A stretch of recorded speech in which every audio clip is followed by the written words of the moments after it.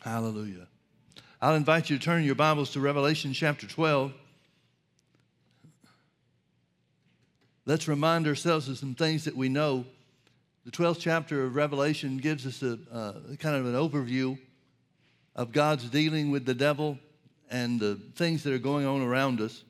Beginning in verse 1, "And there appeared a great wonder in heaven, a woman clothed with the sun and the moon under her feet, and upon her head a crown of 12 stars." That's talking about the land and the people of Israel. "And she, being with child, cried, travailing in birth and pain to be delivered. And there appeared another wonder in heaven, and behold, a great red dragon, having 7 heads and 10 horns and 7 crowns upon his head.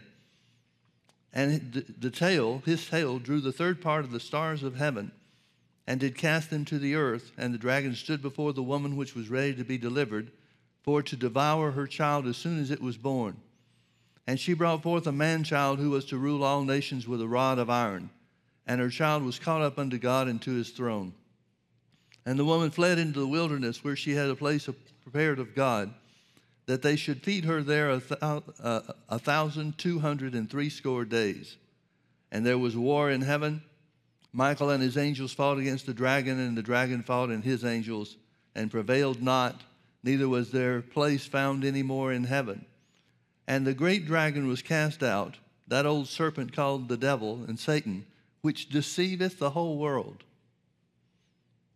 He was cast out into the earth, and his angels were cast out with him.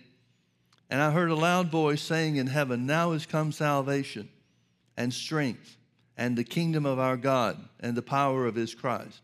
For the accuser of the brethren is cast down, which accused them before our God day and night. And they overcame him by the blood of the Lamb and by the word of their testimony, and they loved not their lives unto the death. Therefore rejoice, you heavens, and ye that dwell in them. Woe to the inhabitants of the earth and of the sea, for the devil is come down unto you, having great wrath, because he knoweth that he hath but a short time."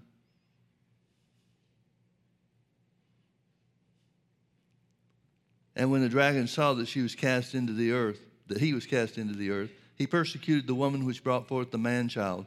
And to the woman were given 2 wings of a great eagle, that she might fly into the wilderness, into her place, where she is nourished for a time and times and half a time, from the face of the serpent. And the serpent cast out of his mouth water as a flood after the woman, that he might cause her to be carried away of the flood. And the earth helped the woman, and the earth opened her mouth, and swallowed up the flood which the dragon cast out of his mouth. And the dragon was wroth with the woman, and went to make war with the remnant of her seed, which keep the commandments of God and have the testimony of Jesus Christ. So you can see very clearly that the Bible starts, this chapter in the Bible starts talking about the nation of Israel and Satan working against and warring with the people of Israel. But then it goes further than that and indicates to us that it's talking not just about Israel, the nation of Israel, or the physical descendants of Abraham, but rather the people of God, those who have the testimony of Jesus Christ. And it tells us that everything that we see, everything that's a backdrop for the things that we see going on around us, is for Satan's purpose to make war against the people of God, specifically the church. Everything that's happening, all the things that we look at and scratch our head and say, well, why is that taking place? Or how can this be? It's all because there's a war going on. And that war is between the devil and the church.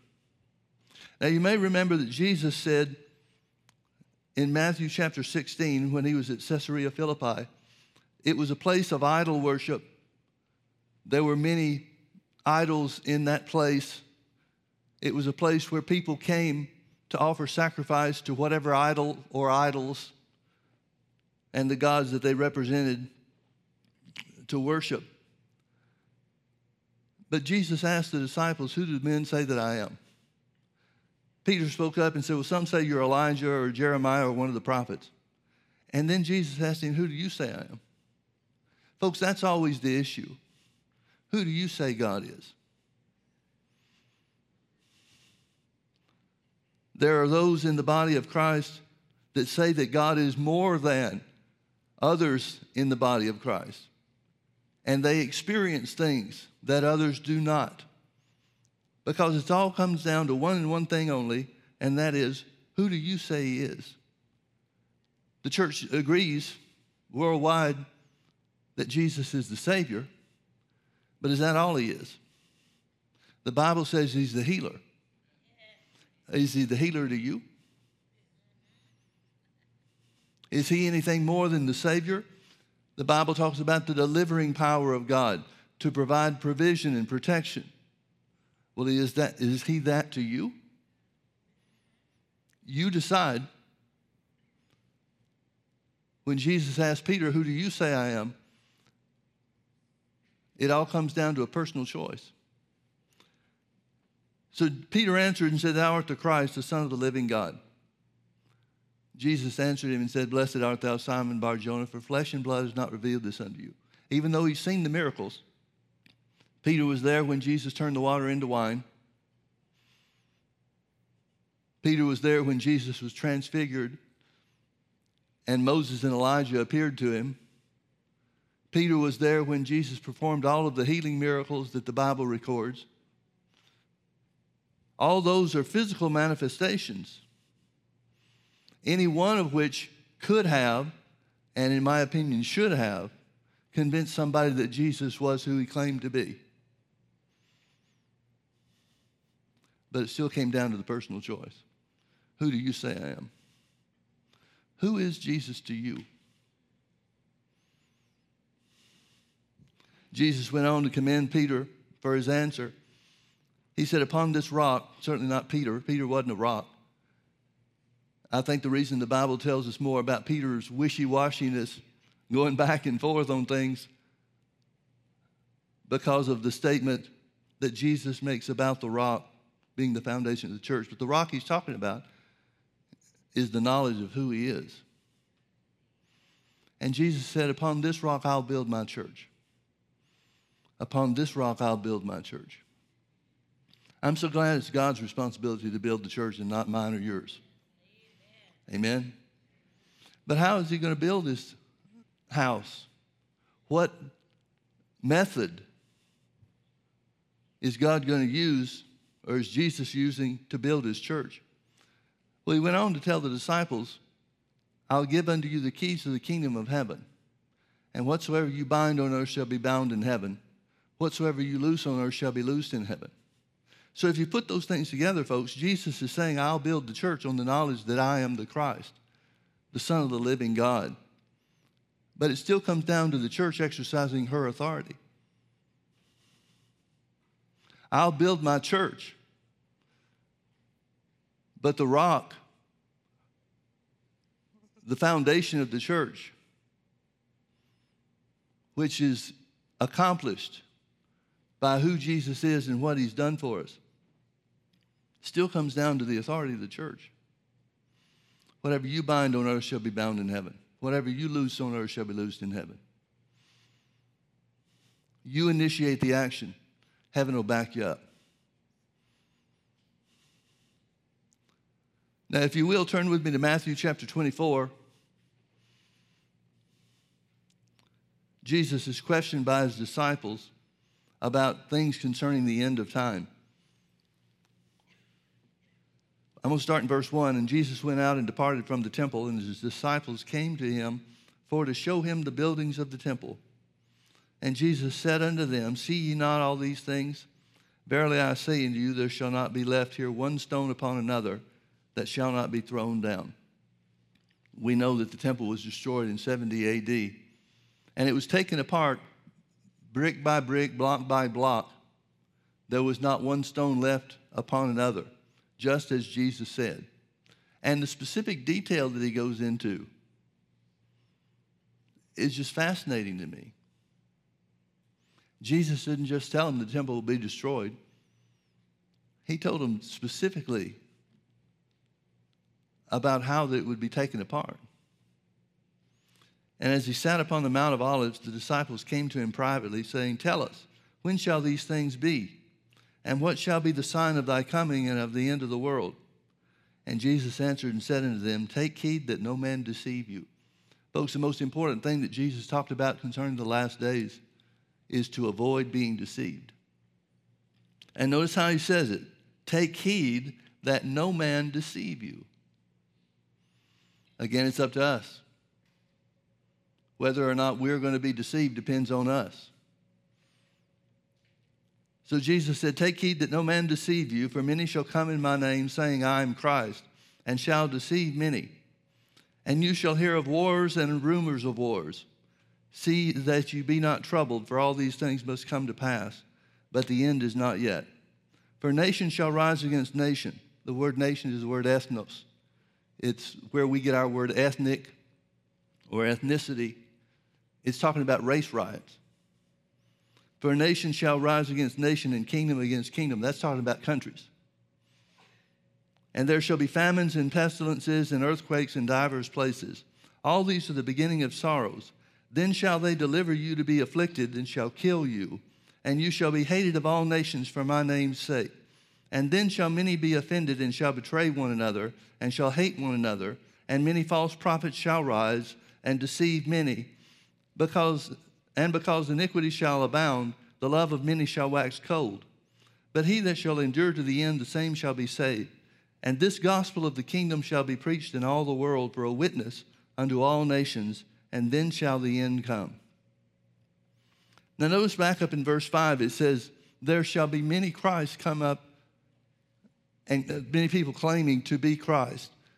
Many shall come in my name, saying, I am Christ, and shall deceive many. That's got to be talking about something other than people saying, I'm Jesus. Who's going to fall for that? If somebody showed up, no matter what they did, no matter what miracles they did or signs, wonders, or whatever, anybody that claims to be Jesus, that's kind of a red flag for the people that already are born again, isn't it? How is anybody going to fall for that? Well, he's got to be talking about something else then. He's got to be talking about people representing or misrepresenting, I should say, the work of God or what God is interested in.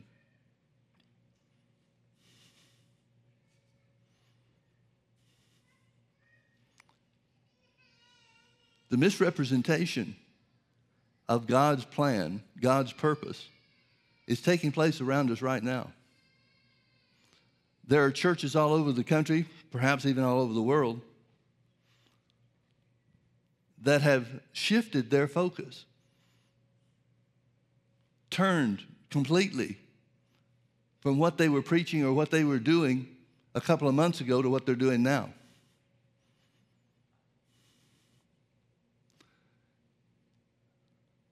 A lot of people are claiming that it's the work of God to change what they call the systematic racism of our country. Now, folks, where did Jesus, or where did the plan of God change from preaching the word to preaching out against racism? Now, when you say things like this, it becomes real easy to step on people's toes, and that's not my purpose. I'm not trying to offend anybody.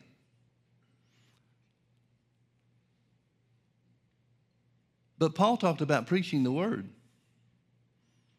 Paul told Timothy to preach the word, to be instant in season and out. Now, at the time that Paul wrote these things, the church was under great persecution. Or in other words, we could say that the things that we read in Revelation chapter 12 were taking place in their day, just like it takes place in ours.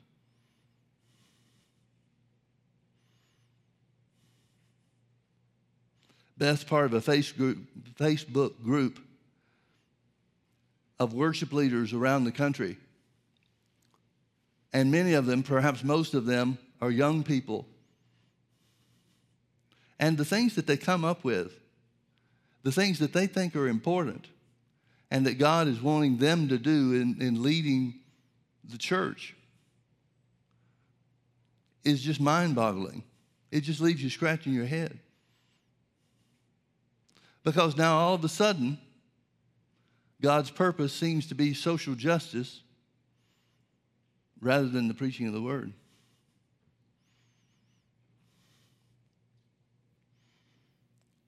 And of all the things that have taken place,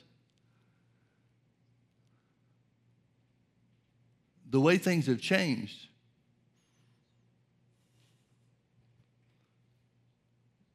leaves you scratching your head in wonder.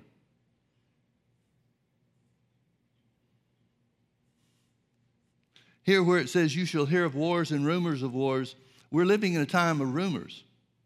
In other words, in my opinion, you judge it for yourself, but Jesus could have very easily said, and you shall hear of wars and fake news.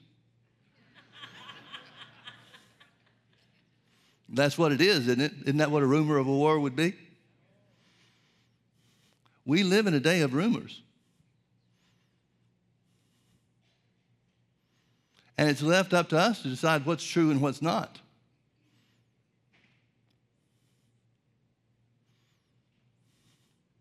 We live in a day where the news media, the reporters of news, are trying to change or influence us to believe what they want us to believe, irrespective of the truth. News stories come out every day about the miscounting and misreporting of deaths from the coronavirus. But people are beginning to speak up. Doctors are beginning to speak up.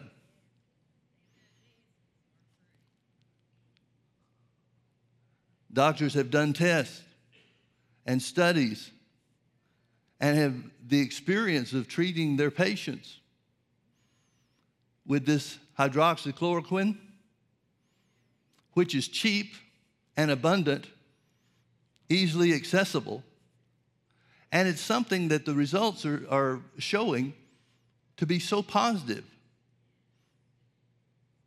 that deaths by the coronavirus have been halted when this medication is used. Well, why shouldn't the medical community be jumping up and down saying, isn't this great? But instead, the people that are coming out with the reports are the ones that are being attacked.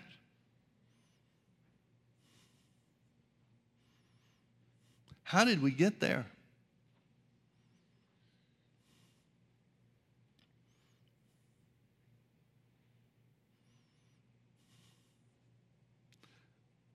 Folks, it all comes down to this. Satan's war against the church is aided by the fear of the people. And when people are fearful, they're easily manipulated and easily controlled. So since the first wave of coronavirus didn't turn out to be the disaster that everybody said that it was certainly bad enough, and deaths, even the smallest number of deaths, should be lamented. But since that first wave didn't do what they said that it would, they're trying to scare us into a second wave. Did you notice there, is it verse 5 or 6? You shall hear of wars and rumors of wars. See that you be not troubled. The word troubled there means frightened, controlled by fear. See that you be not troubled, for all these things must come to pass, but the end is not yet. For nation shall rise against nation, ethnic group against ethnic group, and kingdom against kingdom, and there shall be famines and pestilences and earthquakes in divers places.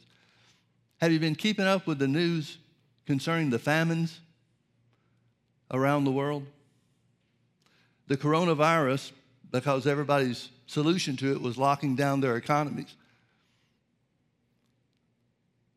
It's an undeniable reality that people will die of famines and food shortages because of the emphasis that was placed on and the actions that were taking place based on the coronavirus pandemic. The numbers that are estimated, the most conservative number that I've seen is over 1 million people will die of hunger because of the things regarding the coronavirus. So here's a man-made famine that's coming even as early as this fall. Pestilence is the word plague or disease. We certainly are seeing evidence of that now, and there may be others and more of them to come.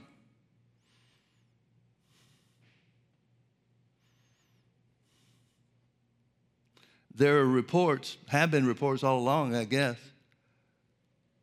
about how that coronavirus patients, whether symptomatic or not, are being moved from one location to another location. There's a financial incentive for the hospitals, because any coronavirus case that's identified, or anything that's identified as a new case of coronavirus, gets government assistance for the hospital at $13,000 per person. If they need a ventilator, it triples. They get $39,000. So there's a financial incentive to inflate the numbers in hospitals.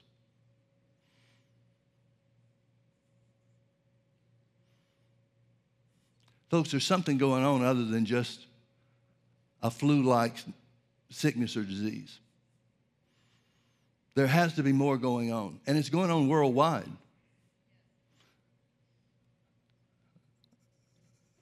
Beth was reading an article to me. That's how we do in our house. Beth stays on her phone all day and reads to me every article that she comes across.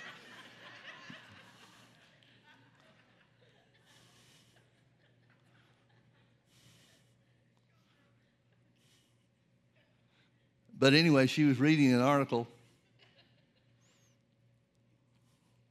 where in Europe they're beginning to fight against the mask wearing stuff. Now, folks, isn't it interesting? We've had this stuff going on for about 7 or 8 weeks. Isn't it interesting that in those 8 weeks, there has not been the time for one study to have been made to identify the effectiveness of wearing a mask? Not one. There has never been a study regarding the coronavirus that identifies that wearing a mask makes a difference.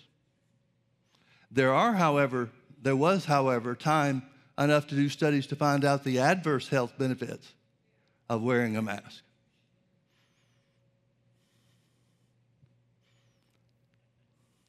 If it's the cure-all, if it's the fix, then why in the world haven't there been studies showing that it is the fix? Simple thing to do.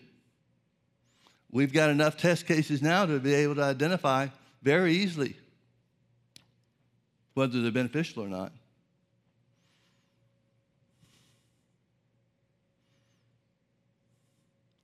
I think it's a precursor to the mark of the beast.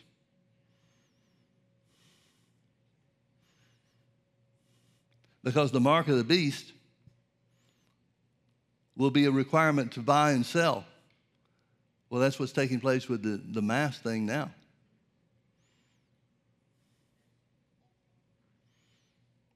I think God was very, very wise in setting things out so that the mark of the beast doesn't come.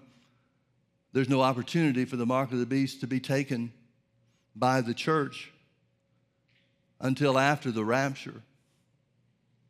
And there will still be certain people on the earth that have gotten saved during the last 3.5 years, the last half of the tribulation period. And so they might be ones that at least have the choice to make concerning the mark of the beast, but the church won't have that choice. Thank God the church won't have that choice.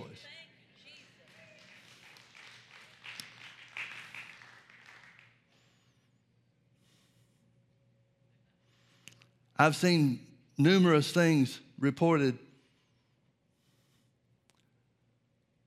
where Christians are speaking out as to the importance of wearing these masks.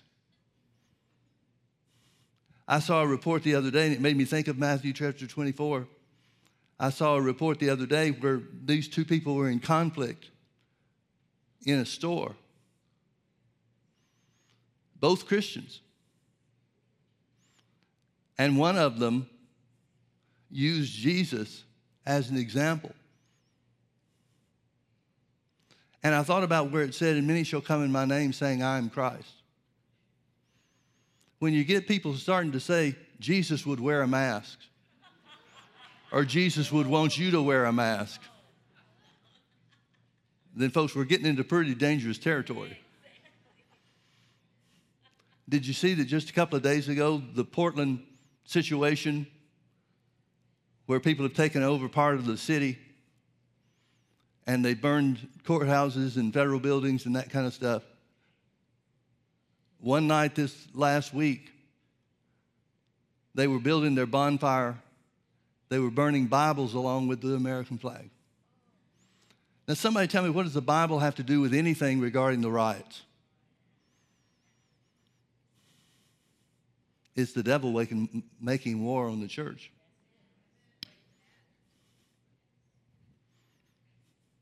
But that war won't work. It won't take hold unless you're afraid. Unless you're willing to change your ordinary course of life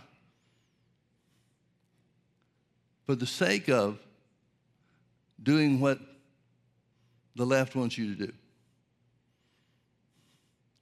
It's interesting to me that the Bible is written in a time where people, no peoples, had the opportunity to choose their own leaders. That is primarily, not quite exclusively, but primarily an American phenomenon. There's never been a nation on the face of the earth that's lasted as long as America has by choosing its own leadership.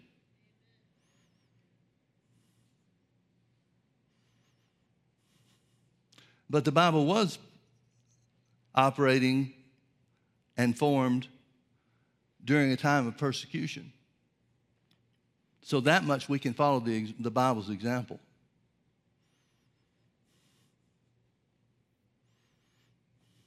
Paul wrote to Timothy, second letter he wrote to him, 2 Timothy chapter 1. And apparently Paul had laid his hands on Timothy and imparted a spiritual gift to him.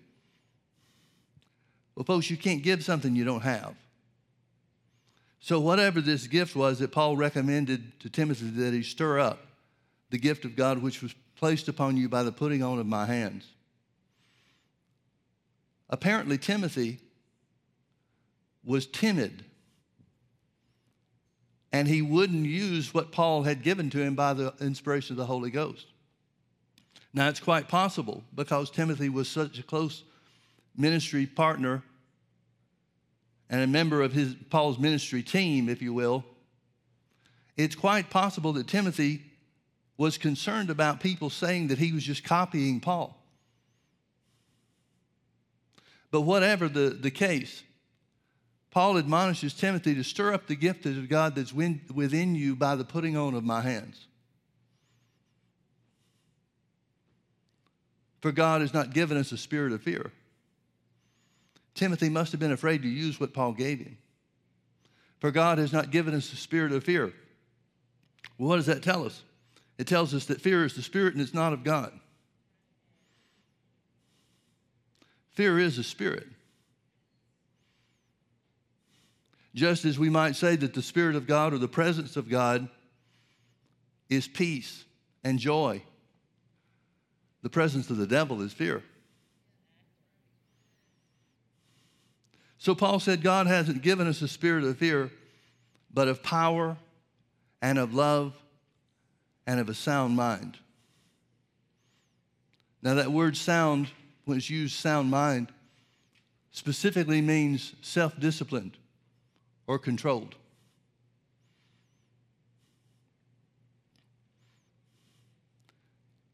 So what Timothy is doing, unknowingly I'm sure, but what he's doing is he's failing to use the supernatural equipment that God has made available to him by the placing on of Paul's hands on Timothy. The impartation of some spiritual gift. I wish you'd told us what it was. But Timothy certainly knew, even if we don't. So where Paul says that God hasn't given us a spirit of fear, the opposite of that, or what God has given us, is power and love and of a sound mind. The Bible talks about the soundness of mind in several places in the New Testament, and it usually uses the word sober. Be sober-minded. Now that word is not the same word that's used when Paul wrote to Timothy, but that word for sober or sober-mindedness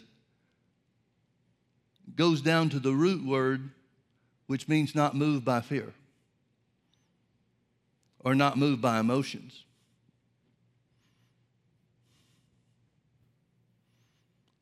Now that seems to be easier for some of us than others.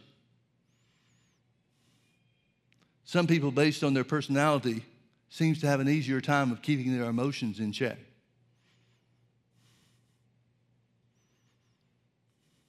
Now, emotions are not bad things.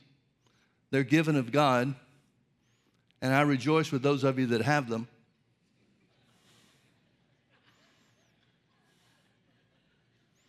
But they make poor guides. Look with me to Matthew chapter 14.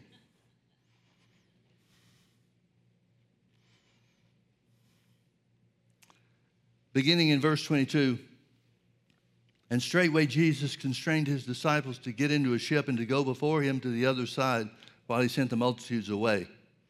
And when he had sent the multitudes away, he went up into a mountain apart to pray.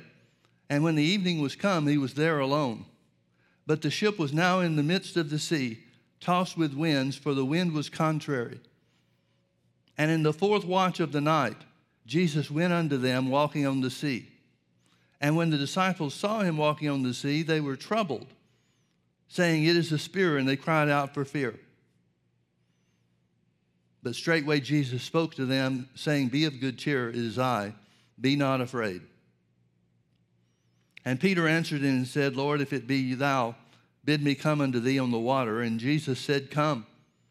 And when Peter was come down out of the ship, he walked on the water to go to Jesus. But when he saw the wind boisterous, he was afraid. And beginning to sink, he cried, saying, Lord, save me. One of the most interesting things that I've found in some things that I've been believing for a long time, and some of the battles, some of the struggles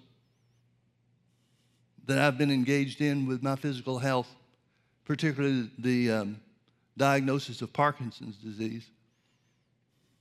One of the things that I found particularly amazing during this battle is how the devil will try to tell you that you can't have the faith to do what you're already doing. That was the case here with Peter. What was the fear that came to Peter? That he couldn't walk on the water? He was walking on the water.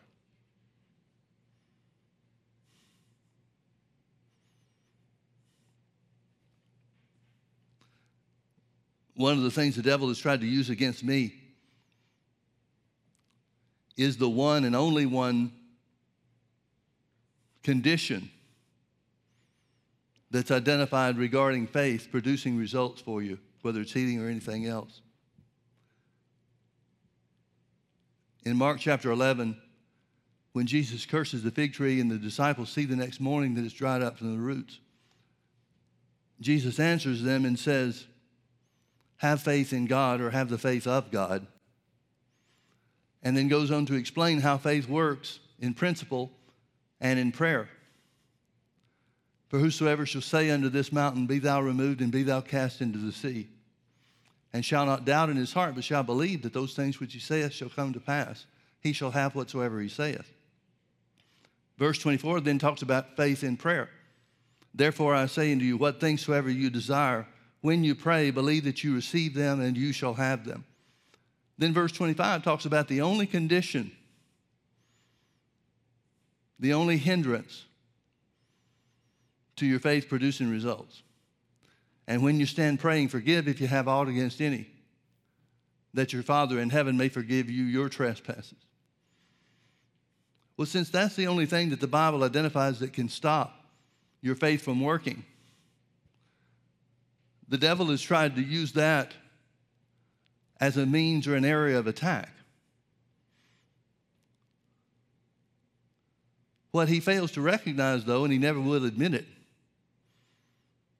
is that if I wasn't walking in love, if I wasn't walking in forgiveness, then my faith wouldn't produce the changes in the occurrences that it already has. I've shared briefly about some of the symptoms that I've dealt with over the last 9 years. There was a time where I didn't have the strength to hardly finish a service. I was believing God just to get through. Parkinson's affects your breathing in a great degree. And so there was a time, pretty long period of time really, where I had to focus on my breathing. Now that's hard to explain if you've never experienced something like that. I get how it's hard to understand. It was hard for me to relate to it too. But I found that when I was standing up in front of people, rather than my mind being focused on what I'm saying or what I'm going to say next, I was having to focus on getting a breath. Those were real difficult times for me. And there's only one thing that made the change and brought me out of those things, and that was my faith in God. My faith in His Word, that Jesus took our infirmities and bore our sicknesses, and with His stripes we were healed. Well, folks, I'm walking in the same love and the same forgiveness now that I was walking in then. And it worked then, but the devil's telling me it won't work now.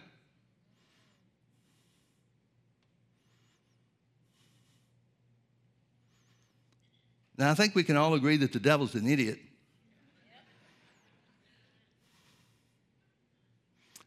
But he's a successful idiot in many cases. Because if people don't know, then that fear can keep them in bondage. Knowledge is the antidote for fear. Knowing who you are in Christ and knowing what belongs to you is the antidote for being afraid of what the devil says he's going to do. So Peter is experiencing something that's quite remarkable if you think about it. First of all, it's a miracle. It's a spectacular occurrence where he's walking on the water. But now the devil tells him, because the wind is boisterous, because the waves are high, the devil tells him that that's going to keep him from walking on the water. Well, they're not any higher now than when he first stepped out of the boat. The wind didn't pick up. It was already contrary. That's why they were having trouble rowing to the other side of the Sea of Galilee. But the devil will use anything and everything that he can to make you think that what you've been given by God is not sufficient to put you over. And there could never be a bigger lie in all the world. God has already put you over. But when Peter saw the wind boisterous, he was afraid, and beginning to sink, he cried, saying, Lord, save me. And immediately Jesus stretched forth his hand and caught him, and said unto him, O thou of little faith, wherefore didst thou doubt? Why did you doubt, Peter? Now he says he had little faith. He says Peter had little faith. That little faith enabled him to walk on the water.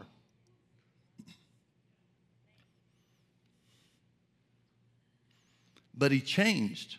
Peter made a change between the time that he got out of the boat and when Jesus rescued him. Peter changed. The Word of God didn't change. Jesus wasn't any different. Jesus didn't say, okay, that's enough for you.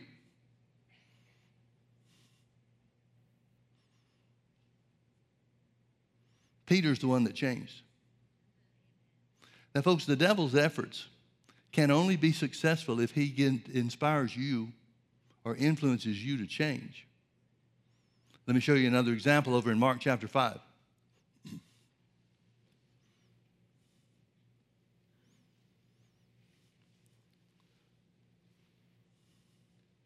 Verse 21, and when Jesus was passed over again by ship to the other side, Much people gathered unto him, and he was nigh unto the sea. And behold, there cometh one of the rulers of the synagogue, Jairus by name. And when he saw him, he fell at his feet and besought him greatly, saying, My little daughter lieth at the point of death. I pray thee, come and lay thy hands on her, that she may be healed, and she shall live. And Jesus went with him, and much people followed him and thronged him. And a certain woman which had an issue of blood 12 years, and had suffered many things of many physicians, and had spent all that she had, and it was nothing better, but rather grew worse, when she had heard of Jesus, came in the press behind and touched his garment. For she said, If I may touch but his clothes, I shall be whole. And straightway the fountain of her blood was dried up, and she felt in her body that she was healed of that plague. And Jesus, immediately knowing in himself that virtue or power had gone out of him, turned him about in the press and said, Who touched my clothes? And his disciples said unto him, Thou seest the multitude thronging thee, and sayest thou, Who touched me? In other words, everybody's touching him. And he looked round about to see her that had done this thing. But the woman, fearing and trembling, knowing what was done in her, came and fell down before him and told him all the truth. And he said unto her, Daughter, thy faith has made thee whole. Go in peace and be whole of thy plague. Now, folks, this could have been a great occurrence in the eyes of Jairus, the ruler of the synagogue. This could have been something where Jairus got excited about and said, well, he's obviously got the power today, because that power healed this woman of an incurable disease.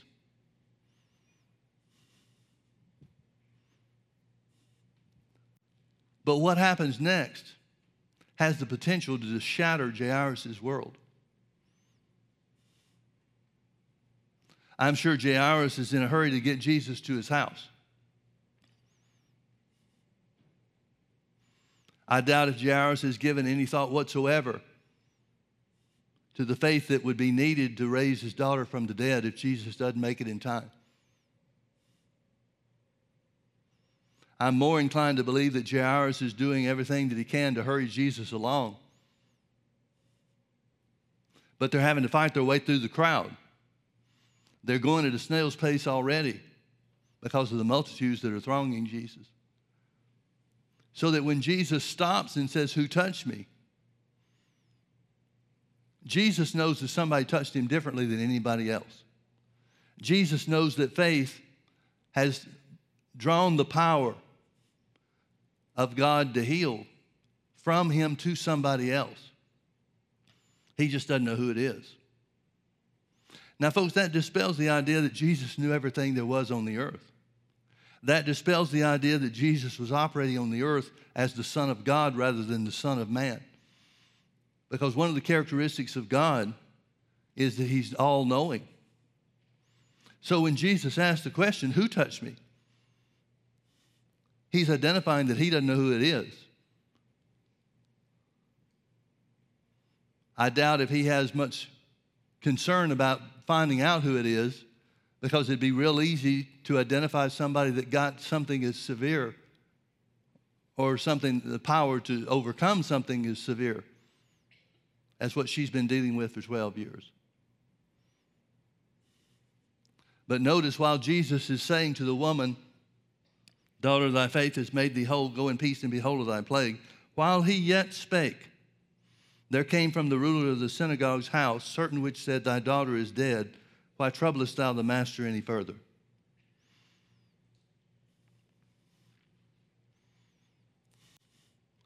Can't you relate to the Father? Can you imagine the panic that would grip your heart? But notice what happens next. As soon as Jesus heard the word that was spoken, he said unto the ruler of the synagogue, Be not afraid, only believe. Be not afraid, only believe. Now, Jesus doesn't tell him that he's going to have to believe something new. Jesus doesn't explain to him that he was believing for healing to begin with, but now he's got to believe for the raising of the dead, and that's a whole different story.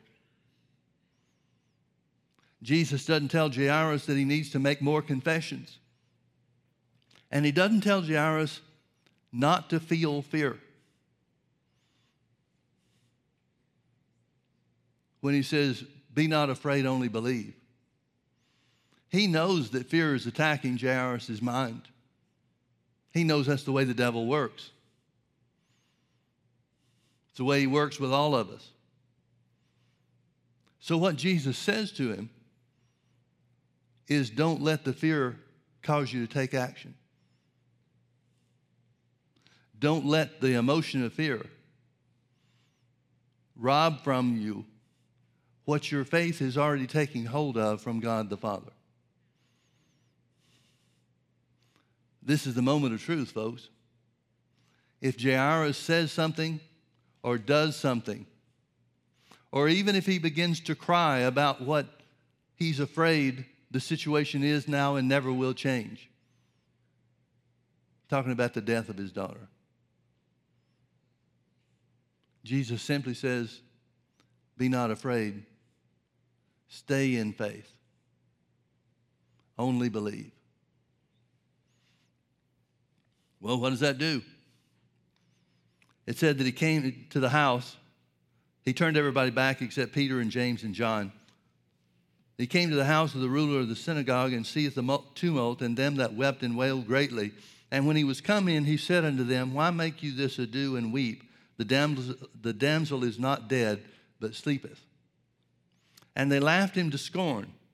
But when he had put them all out, he took the father and the mother of the damsel and them that were with him, Peter, James, and John, and entered in where the damsel was lying. And he took the damsel by the hand and said unto her, Talitha cumi, which is being interpreted, damsel, I say unto thee, arise. And straightway the damsel arose and walked, for she was of the age of 12 years, and they were astonished with a great astonishment. Now, who was astonished? Well, the only ones in the room are the mom and the dad, Peter, James, and John, and Jesus. So we have to assume that they meant the disciples, Peter, James, and John, along with the parents. Now, what would cause them to be astonished? Well, they clearly weren't believing for the raising of the dead of their daughter. But what did they believe? Well, if you go back and look at what Jairus had said, he said, come to my house and lay your hands on my daughter that she may live and not die. They were believing for her to keep living. But it was very important for them not to get into this mental contest about how it was going to work.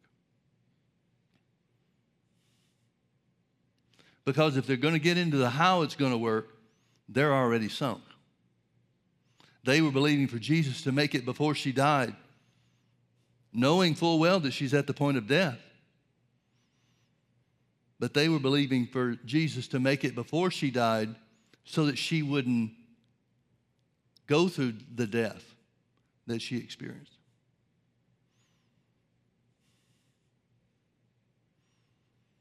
Folks, this is a great example to live by. This is a great story to keep in mind. When things look like they go against what you're believing for, when things appear to get worse. I can't tell you how many times people have come to me and said, Pastor Mike, I want you to pray for me. Pray for my healing. I'm going to the doctor about this, that, or the other, whatever the circumstance is. So we'll pray. A lot of times people want me to pray that the doctor won't find anything, and I don't have faith for that. There's no scripture that gives you that kind of promise. But oftentimes they'll come back a week later just downcast and disheartened and say the doctor found this. And I'll simply say, so? And they're shocked because the doctor found something. And I'm acting like it's no big deal. But I'll always ask them, how does that change the word? Is God any different this week than he was for you last week? Is his healing power and his healing mercy less today than it was this time last week? How does that change anything? A lot of times the doctor's diagnosis can give you information about what to believe for.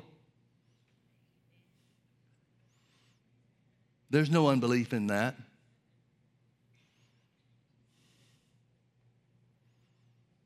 And when people start to meditate on the fact that God hadn't changed just because the doctor found something, then they're left with only his word. And I've seen people come through time after time after time because they're not afraid of what the doctor found anymore.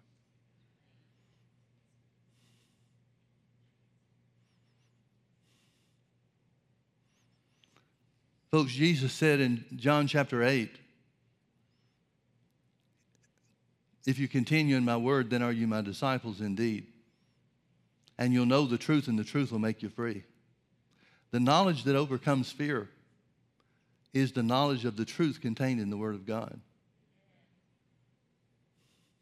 If you and I are going to make it in these last days, we're going to have to make it on the foundation of what God's Word says. Now I want you to turn with me finally to 2 Chronicles chapter 20. This is one of my favorite parts of the Bible, favorite stories, because it shows us the kind of people and the kind of prayers that God answers. Verse 1, it came to pass after this also that the children of Moab and the children of Ammon, and with them others beside the Ammonites, came against Jehoshaphat to battle. And there came some that told Jehoshaphat, saying, there cometh a great multitude against thee from beyond the sea, on this side Syria, and behold, they be in some place, which is in Gedi. And Jehoshaphat feared and set himself to seek the Lord, and proclaimed a fast throughout all Judah. And Judah gathered themselves together to ask help of the Lord. Even of all the cities of Judah, they came to seek the Lord. Notice this is how they cried out to God for help. This is the kind of prayer that gets help. And Jehoshaphat stood in the congregation of Judah and Jerusalem in the house of the Lord before the new court, and said, O Lord God of our fathers, art thou not God in heaven? And rulest thou not over the kingdoms of the heathen? And in thy hand is there not power and might, so that none is able to withstand thee? Folks, the Bible says in the Old Testament, God told his people to put me in remembrance. In other words, he's telling the people of the Old Covenant to pray the word of God. That's what they're doing here. They're showing God that they believe. They know what he said. They know who he's claimed to be. And that's who they believe him to be.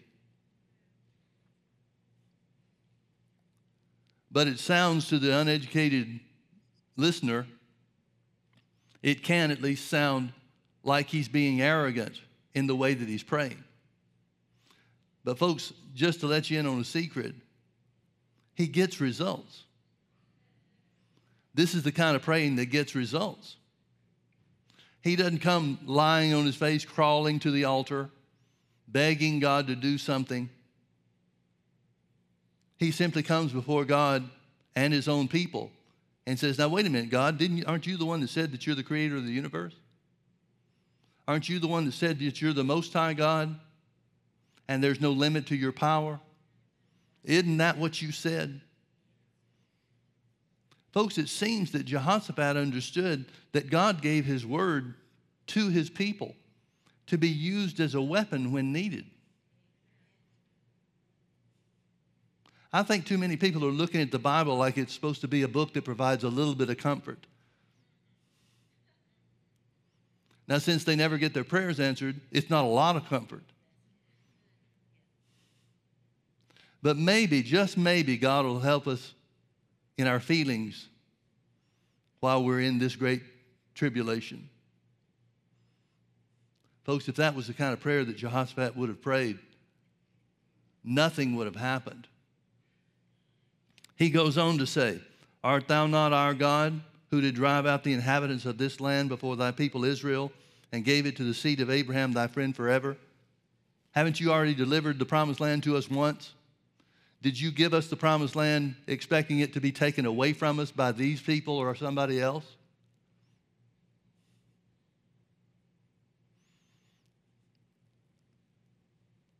Is God's power just available or sufficient to give you the promised land but not to keep it?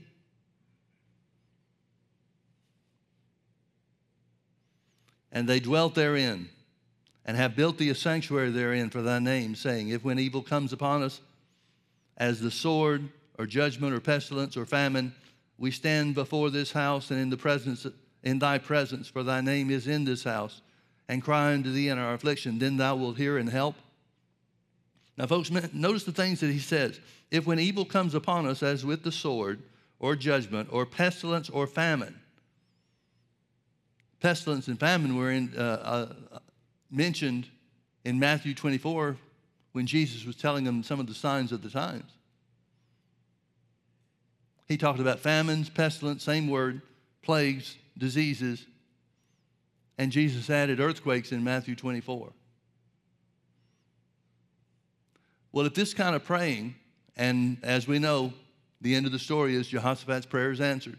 If this kind of praying overcomes pestilence and famine in their day, then why would it not overcome pestilence and famine in our day? Has God changed? Did he care more about Israel than he cares about you and me and the church?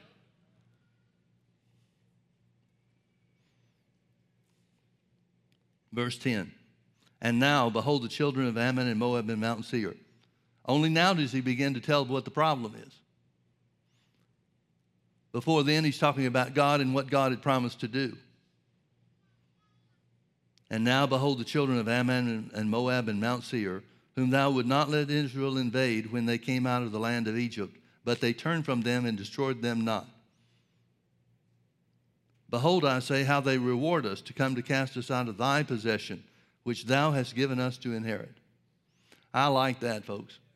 Now, the promised land is a type of the blessings that belong to us as believers in Jesus. The promised land is not a type of heaven. There won't be any giants to fight in heaven. The promised land is a type of the baptism of the Holy Ghost, the healing power of God, supernatural provision. That's what the promised land is a type of.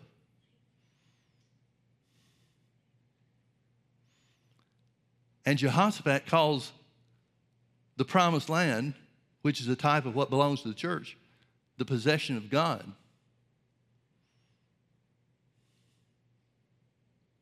Well, when did it stop being the possession of God?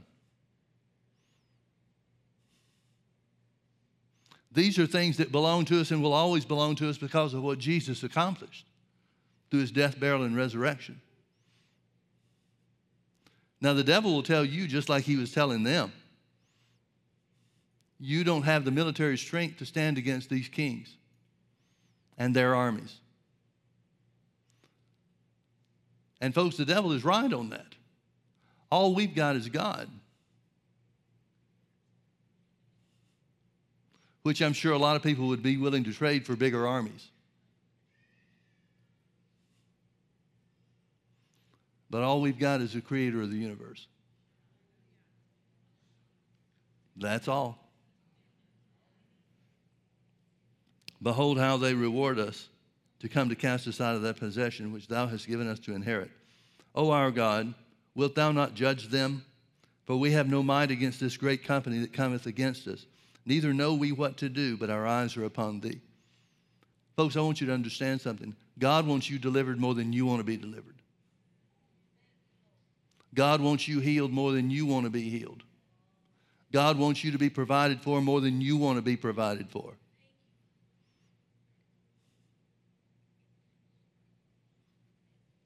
And all Judah stood before the Lord with their little ones, their wives, and their children. Then upon Jehaziel, the son of Zechariah, the son of Benaiah, the son of Jeiel, the son of Mattaniah, a Levite of the sons of Asaph, came the Spirit of the Lord in the midst of the congregation. And he said, Hearken ye all Judah, and you inhabitants of Jerusalem, and thou King Jehoshaphat, thus saith the Lord God unto you, Be not afraid, nor dismayed by the reason of this great multitude, for the battle is not yours, but God's.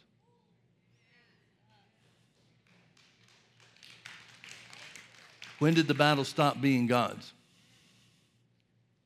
When did your trouble, your affliction, your adversity quit being God's responsibility to see you through? Every battle we face, every test that we face, every adversity that comes against us,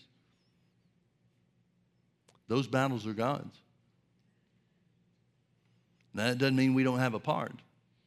It doesn't mean we don't have a responsibility to believe in or to take hold of by faith. But the battle is the Lord's. Tomorrow go ye down against them. Behold, they come up by the cliff of Ziz, and you shall find them at the end of the brook before the wilderness of Jeruel. You shall not need to fight in this battle. Set yourselves, stand ye still, and see the salvation of the Lord with you, O Judah and Jerusalem. Fear not, nor be dismayed. Tomorrow go out against them, for the Lord will be with you.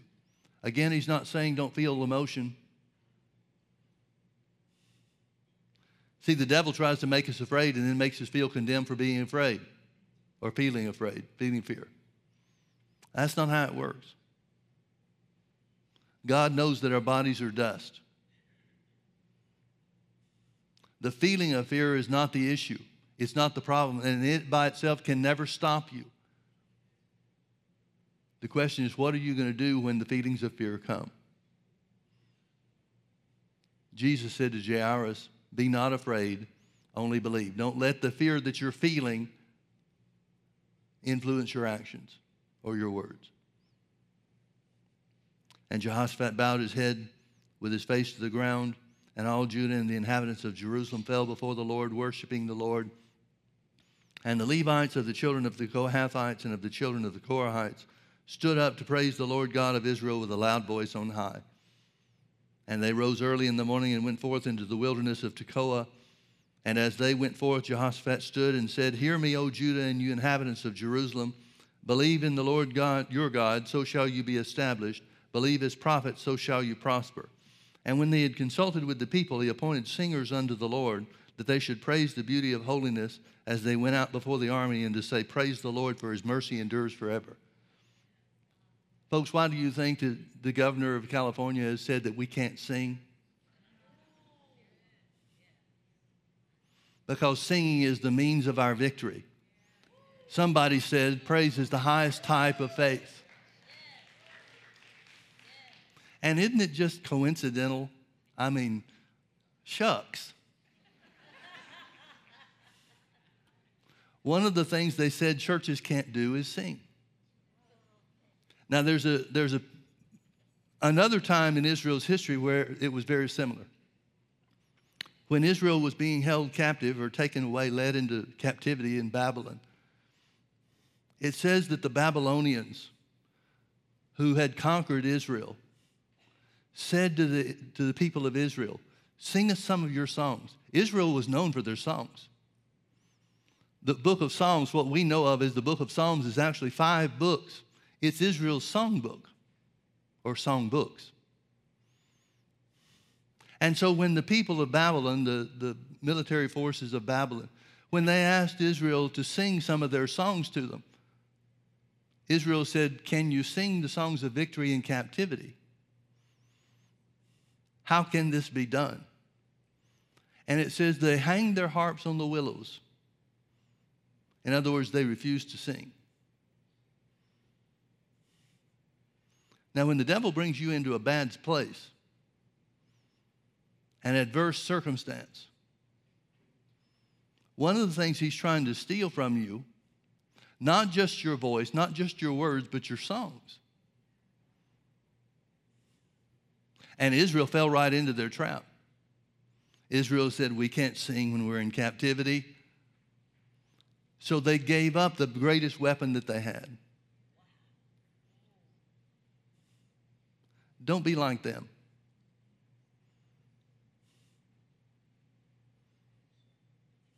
Let your songs of victory be ever heard, even if you're the only one that hears them. It's not important that you hear me singing songs of victory. It's important that I hear me singing songs of victory.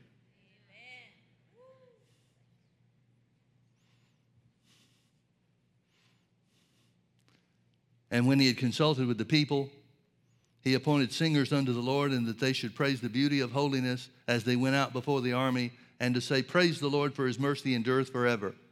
And when they began to sing and to praise, Notice when these things took place. God said the battle is not yours, it's his. But it didn't become his in reality until they began to sing and to praise. Life is like a checkers game. God won't move out of turn. The people cried unto God, God answered. God told them what to do. The people of Israel went out to do it, and God answered. When they began to sing and to praise, the Lord set ambushments against the children of Ammon, Moab, and Mount Seir, which were come against Judah, and they were smitten. For the children of Ammon and Moab stood up against the inhabitants of Mount Seir, utterly to slay and to destroy them. And when they had made an end of the inhabitants of Seir, everyone helped to destroy another. One of God's favorite tactics in the Old Testament was the people, the enemies of Israel, fighting against themselves. I wonder if God's through with doing things like that.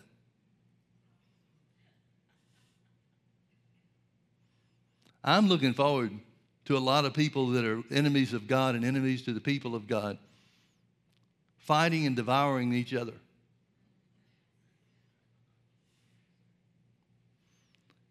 When Judah came toward the watchtower in the wilderness, behold, they looked unto the multitude, and behold, there were dead bodies fallen to the earth, and none escaped.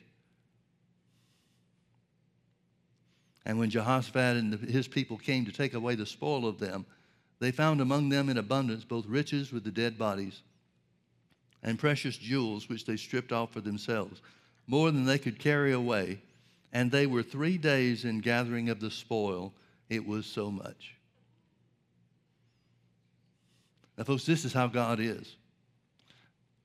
The people of Israel asked God for deliverance against these 5 enemy kings and their armies.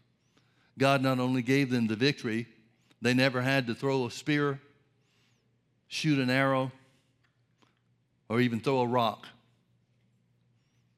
And God enriched them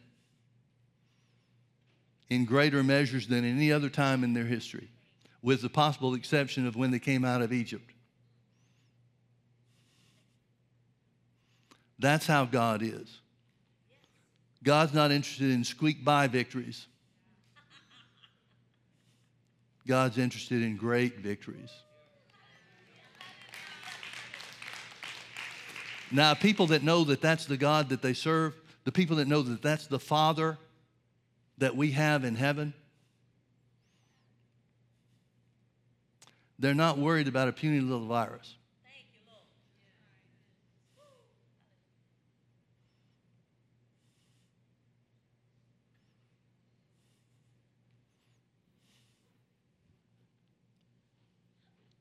I'm going to read to you a couple of scriptures from Isaiah.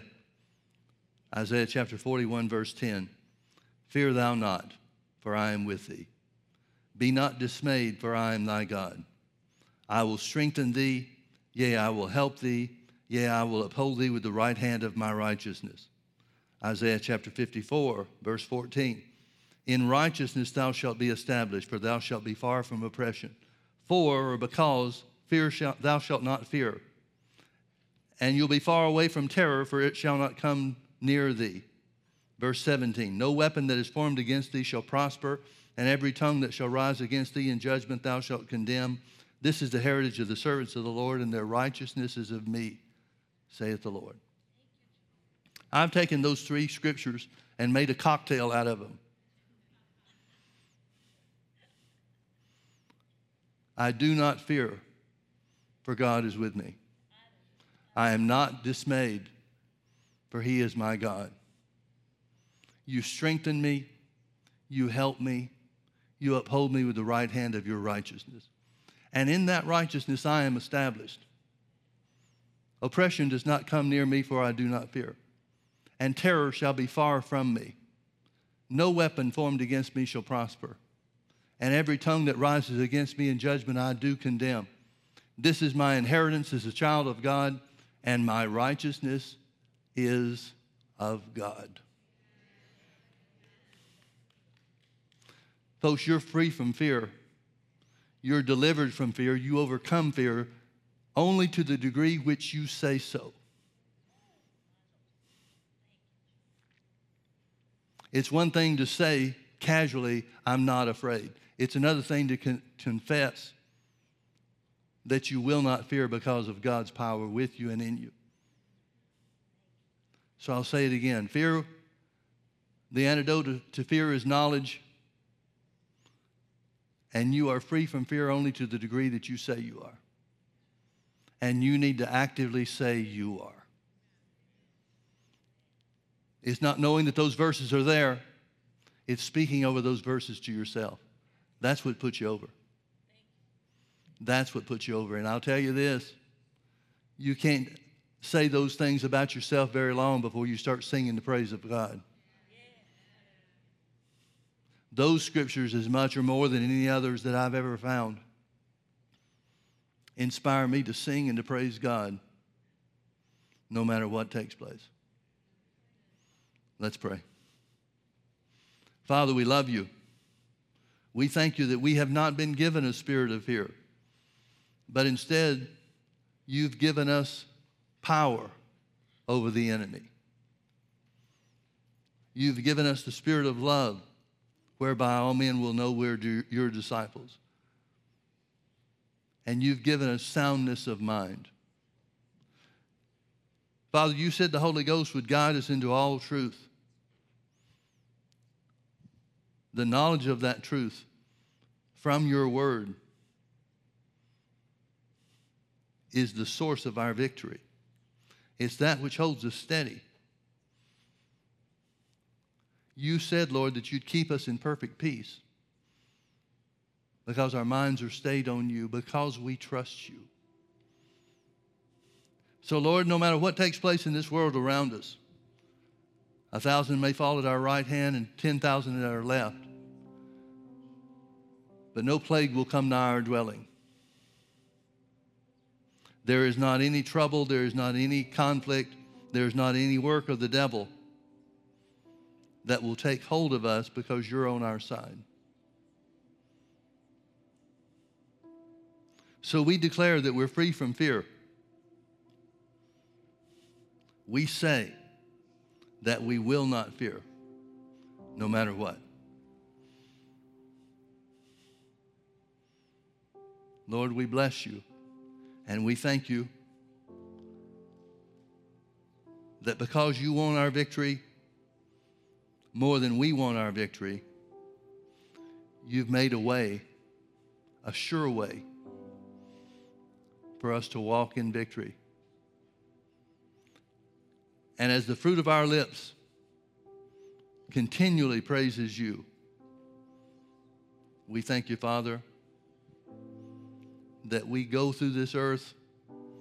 We spend the remainder of our days, the remainder of the last days, walking in complete and total victory. No matter what it looks like, no matter how we feel, we say that victory is ours in Jesus' name. Thank you, Father, that we are the healed of God. We thank you, Jesus, that you are our healer. We thank you that you are our provider. And no matter what happens with the economy, Father, you take care of us. Particularly, you take care of this church family, because we are doers of your word. We bless your holy name, Father. We thank you for your great plan of redemption. And Father, even as we want to see Jesus come back, we know that there's still work left to do. And we take comfort in the fact that you desire for us to be in your presence more than we even desired ourselves. So, Holy Spirit, we thank you for equipping us to finish the last day work, to bring in the precious fruit of the earth, that we might be ever with our Lord. In Jesus'